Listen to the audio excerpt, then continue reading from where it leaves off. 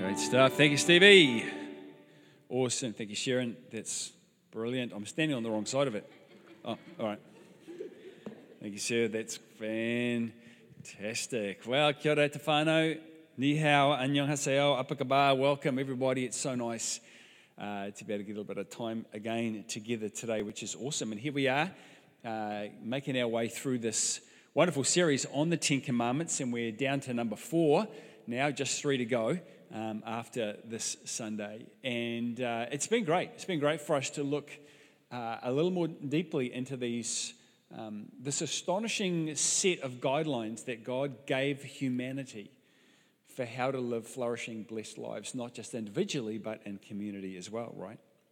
So that's awesome. And today we're going to look at commandment number 4, which is about observing the Sabbath. And the title for today is Take a Breath. A number of years ago, I went through a pretty gnarly season of burnout. I was in a place where I could never shut down. Every day I'm dealing with a range of issues. This is probably about nearly 10 years ago now. Worrying about different scenarios, trying to work out how to handle all of the things that were coming my way within the varied responsibilities that I have. I couldn't sleep properly. And over many months, I got progressively worse. I remember one time I was leading a board meeting, and we were down in Tauranga, and we were meeting in this particular venue. And as we came together on the first day to begin our day of meetings, I suggested that we should all pray and seek the Lord, and that we should take about half an hour to do that. And so we began to pray, and I went down, and we were in this space, and I went and lay down on the floor, which of course looked very godly. Because it really appeared that I was prostrating myself before the Lord and I was seeking Him. But the actual truth is that I was struggling so much not just to burst into tears, that I lay down and hid myself to try and pull myself together so that I could get through that day and lead the meetings that I needed to lead. It wasn't long after that I was in my car driving to work one day, and I got almost as far as the car park. And something just snapped inside me, and I couldn't do it. I couldn't go to work. And I ended up continuing driving and found myself on the motorway out of Auckland, having no idea where I was going and feeling like I was holding on by the very slimmest of threads. That day I drove south to a very, very good friend of mine who sat with me, and I was able to unpack all of the stress and the drama and the challenge and the difficulty that I felt I had been going through. And as good friends do, he brought me a different perspective, enabled me to make some very difficult decisions, and I was able to move forward.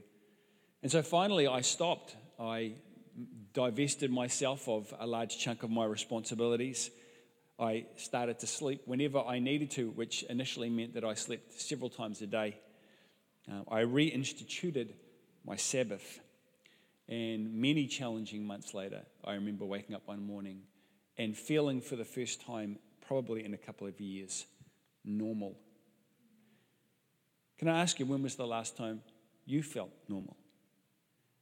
I need to say to some people here that it's not normal to feel burnt out and exhausted all the time. Today we're going to look at the commandment, the 4th commandment, which is about the Sabbath. And the Sabbath in Hebrew literally means cease. It means to cease from your work. Interesting. You know, many of us are taking years off our lives because we simply disregard God's command to take a weekly Sabbath. You see, when we resist observing the Sabbath, when we ignore it or rationalize it away as irrelevant in our day, it has significant and lasting physical, psychological, emotional, and spiritual ramifications that we simply cannot run away from. If you are running out, if you are on the edge, if you're at the end of your rope, if you're struggling to hold on, you need to be reminded just how much your body and your mind and your heart needs rest. And you need to be reminded too of just how much more creative you would be if you got that rest. You know, the first time we come across this idea of a Sabbath day, interestingly enough, is not in the Ten Commandments. It's much earlier than that. well, chronologically it's not a whole lot earlier, but it's a chunk earlier in the scriptures. It's an interesting story. Of course, Israel have just come out of Egypt. They've fled from Egypt. They've escaped from Egypt. And they've found themselves, led by Moses, in the wilderness. And they've gone through some very difficult times in these last few days, running out of water, finding themselves wondering if they're all going to die. This huge company of people out in the desert. And then finally God leads them to Elim, place of refreshing. And then what happens is, then they head back out into the desert. Gosh, so like life, right? I remember reading once, someone says, life is made up of three things. You're either heading into the desert time, you're in a desert time, or you're just heading out of a desert time. It's important to realize that we don't grow at the oasis.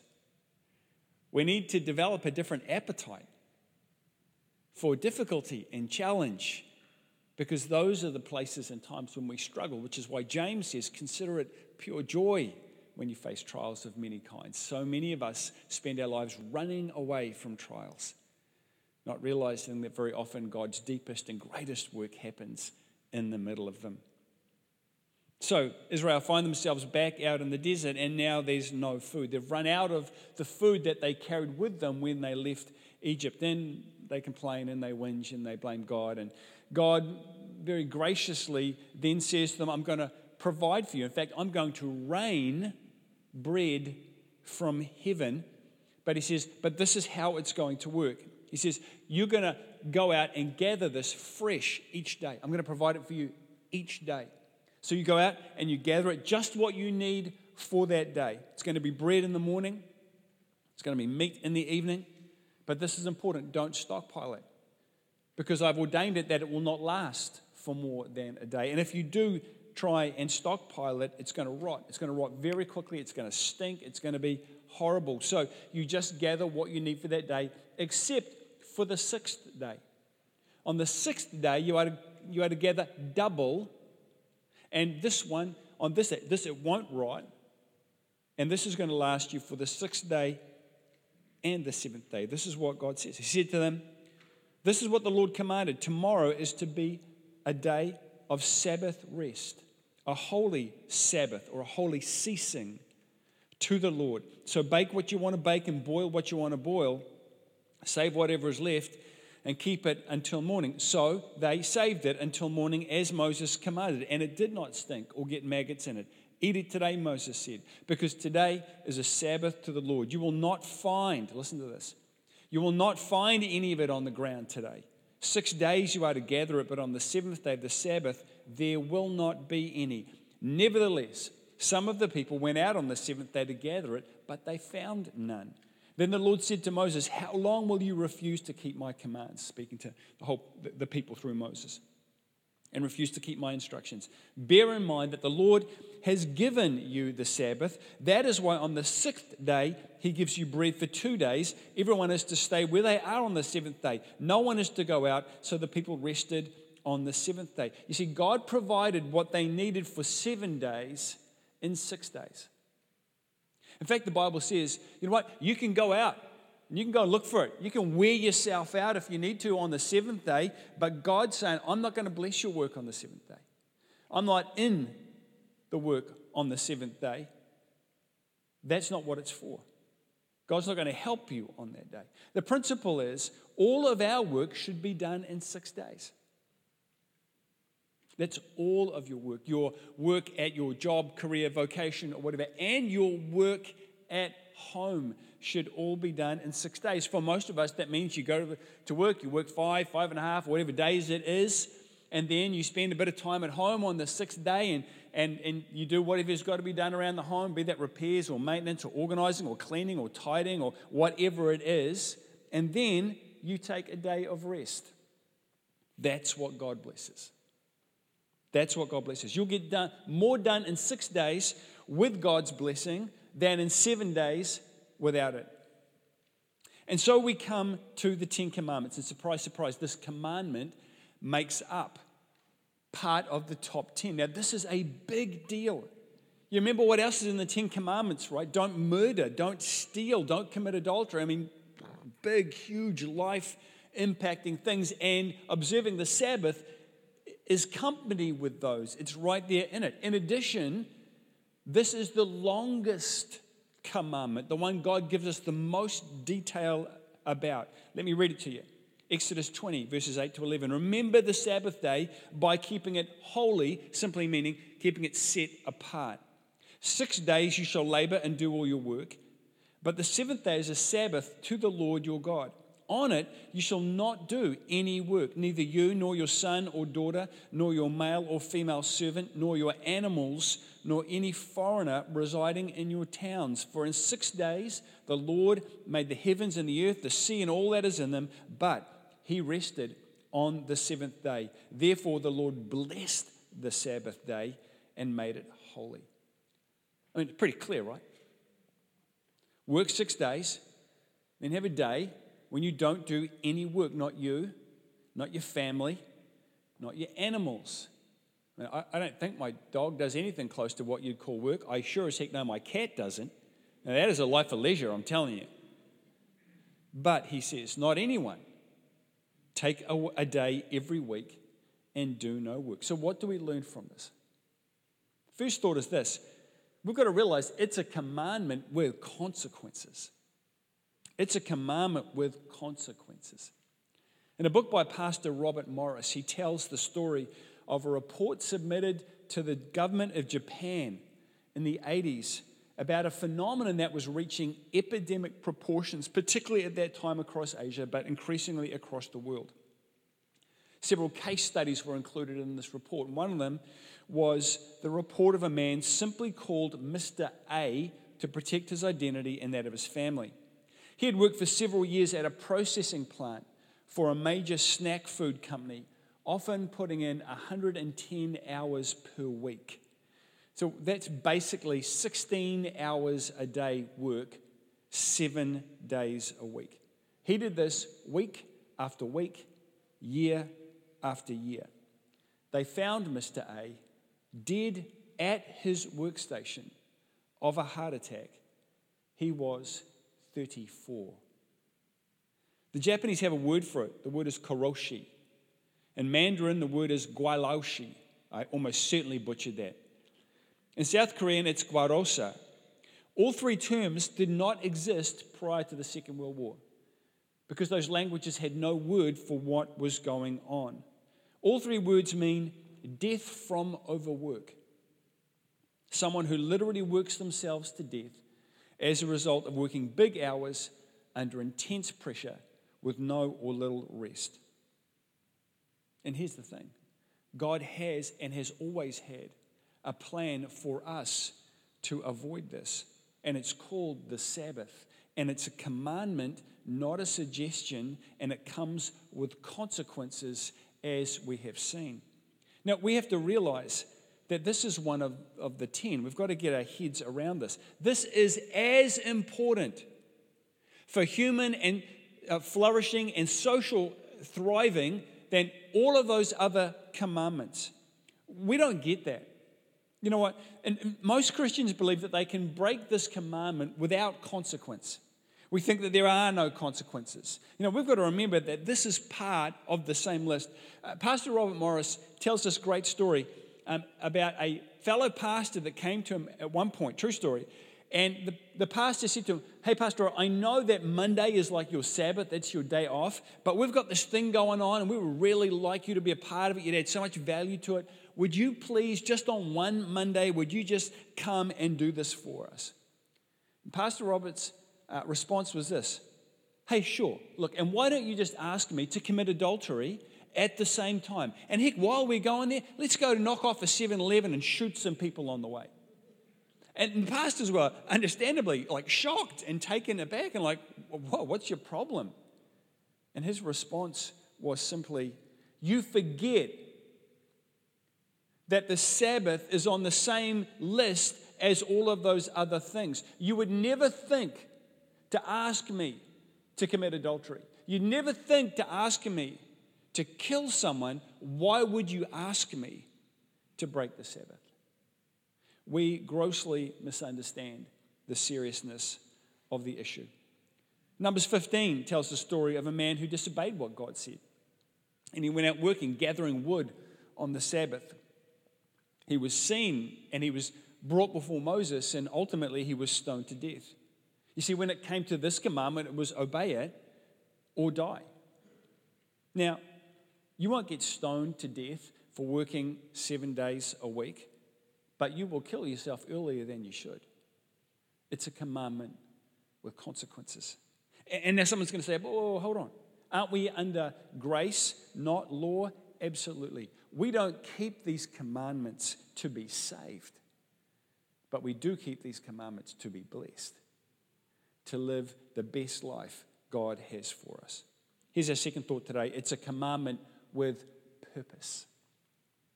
And that purpose is your refreshing. Exodus 31. The Israelites are to observe the Sabbath, celebrating it for the generations to come as a lasting covenant. And it will be, here it is, it will be a sign between me and the Israelites forever. For in 6 days the Lord made the heavens and the earth, and on the seventh day he rested and was refreshed. Did you hear that? God was refreshed. Now, theologically, we have a slight problem here, right? How does he who never tires get refreshed? Well, it's interesting when you dig into a little bit. The Hebrew word for refreshed literally means to draw in breath or to take a breath. Now, think about that for a moment. For 6 days, God has been creating, and we know from the scriptures how God created. He spoke things into being, and when you speak, you breathe out. And so we have this picture that for 6 days, God's been speaking out. He's been creating, and then on the seventh, God paused and he breathed in. He took a breath, and he was refreshed. We have this idiom, don't we? Man, I just wish I could catch my breath. Have you ever said that? Well, you can. You can catch your breath. You can take a breath. How? By observing a Sabbath. You see, sometimes people ask, when it comes to that, well, I don't even know what that means. Like, what do you do on a Sabbath? Wrong question. The right question is, what don't you do on a Sabbath? And the answer, according to Scripture, is anything that is related to work, including ministry, if you're involved in some way in Christian ministry. And you can do anything you want. You can do hobbies, you can do nothing, you can gather friends around. You know, the Jewish tradition offers us some great guidelines for this. But the key is just don't do any work. Well, that's all well and good, but what if I have to work on a Saturday? What happens if I work from Tuesday to Saturday? What do I do then? Or what if I'm an emergency worker? Or what if I'm a shift worker? Well, that's easy. I mean, Jesus said, look, if an ox falls on a ditch on the Sabbath, pull it out. If someone is bound with sickness, you can go and heal them. If something happens and you can't take your normal Sabbath on a particular day, change it to another day. Just don't go 7 days without a Sabbath. You can pick a day to Sabbath on. Really? Yes, you can. Colossians 2:16, Romans 14:5. Talk about when people have quarrels or judge one another because they take different special days. They take different Sabbaths. And the Word of God says, don't judge one another based on those special days, on those Sabbaths. And as Jesus said in Mark 2:27, the Sabbath was made for man, not man for the Sabbath. It's there to refresh you, but it's also there for something bigger. It's there as a sign, Exodus 31 says. Sabbath was a sign. It was a witness. It was another mark of differentiation between God's people and all the other nations. I love in the book of Nehemiah, they've rebuilt the wall, they get in Jerusalem back functioning again. And one of the things Nehemiah does is he institutes the Sabbath again. And what that means is, on the evening of the night before the Sabbath, he would have all of the gates around Jerusalem closed, because every day traders would come and they come into Jerusalem to sell and make money, but on the Sabbath, no traders were allowed into the city. Can you imagine how that kind of conversation, when if you were a trader arriving at Jerusalem and out of the blue, all of a sudden now the gates are closed, it's like, hey, you fell up there on the wall. What's up with the gate being closed? Like, Sorry, guys, we don't work on a Saturday. What do you mean don't work on a Saturday? Everyone works on a Saturday. How can you possibly hope to get ahead if you don't work on a Saturday? Well, it's our Sabbath. What's a Sabbath? It's a day we cease from all of our work to honor God. Which God? The Lord God Almighty, the God of all creation. We are more blessed in 6 days and taking a Sabbath to rest than we are in 7 days without a day to rest. You see, it was a witness. It was a witness of the difference that God makes and of the difference that He makes in our lives compared to those who don't honor God or walk with Him. We're more blessed in 6 days by taking a Sabbath to rest than we are in 7 days without a day. And this leads us to our third thought this morning, is that it's a commandment with a blessing. That's because a Sabbath is intended to be a blessing. You know, in Mark 2 and 3, we see Jesus on 2 different Sabbaths. One, he's wandering through some fields with his disciples and they're kind of snacking on the ripe grain. The other one, he's in a synagogue, in a church, basically healing a person with a crippled hand. And the Pharisees are like, whoa, you can't do that. What are you doing? That's like work. You can't do that on a Sabbath. And of course, Jesus very well knew what the scripture said and what was and wasn't allowed. But unfortunately, the Pharisees' interpretations of this whole thing had become as kind of dead and lifeless and missing the point as their faith in God had. Sabbath wasn't meant to be a burden. It was always meant to be a blessing.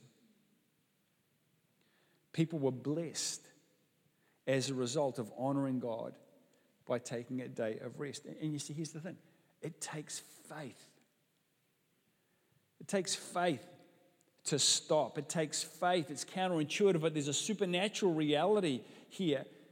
Listen to this. This is certainly true in my life, and I suspect for many of us, if we have a practice, or we don't have a practice weekly of taking a Sabbath. You know, the reason why we work 7 days a week and we don't take a Sabbath is because we don't trust God. That's the truth. It's because we don't trust God. Because we feel that if we take a day off, if we don't work all the hours that God has given us, if we don't do it, we won't get ahead. We're afraid that if we don't do that, we won't be a success. We're scared that if we don't work and get it all done, then we'll fall behind. We'll be behind our peers. We won't have what we need. It's because of fear. It's because if I don't get this work done now, then, and you can fill in the blanks. If I don't just get something done on my day off, if I don't, then, I don't know, what's it for you? I'm not going to get here. I'm not going to be successful. I'm not going to be able to retire with what I need. I'm not going to be able to be a blessing for the kids, whatever it is, however we rationalize it. The problem is that actually we don't trust God. But if you will put your trust in God, and despite your doubts and your misgivings, set a day apart to rest. If you will do that, you will be better for it.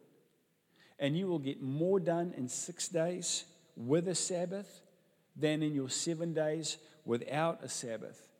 That's the blessing that the Lord brings. You remember that story at the very start in the desert? I'll give you everything you need for 7 days in 6 days. Trust me in this, says the Lord. It's like tithing. People who tithe know that 90% with God's blessing goes so much further than 100% without God's blessing. Likewise, in 6 days with God's blessing, you'll get more done than 7 days without God's blessing. And that has been my experience. God made the Sabbath for you. Not so that you might slip further behind, but that you might find a more blessed way forward. If the team could come now, that would be awesome.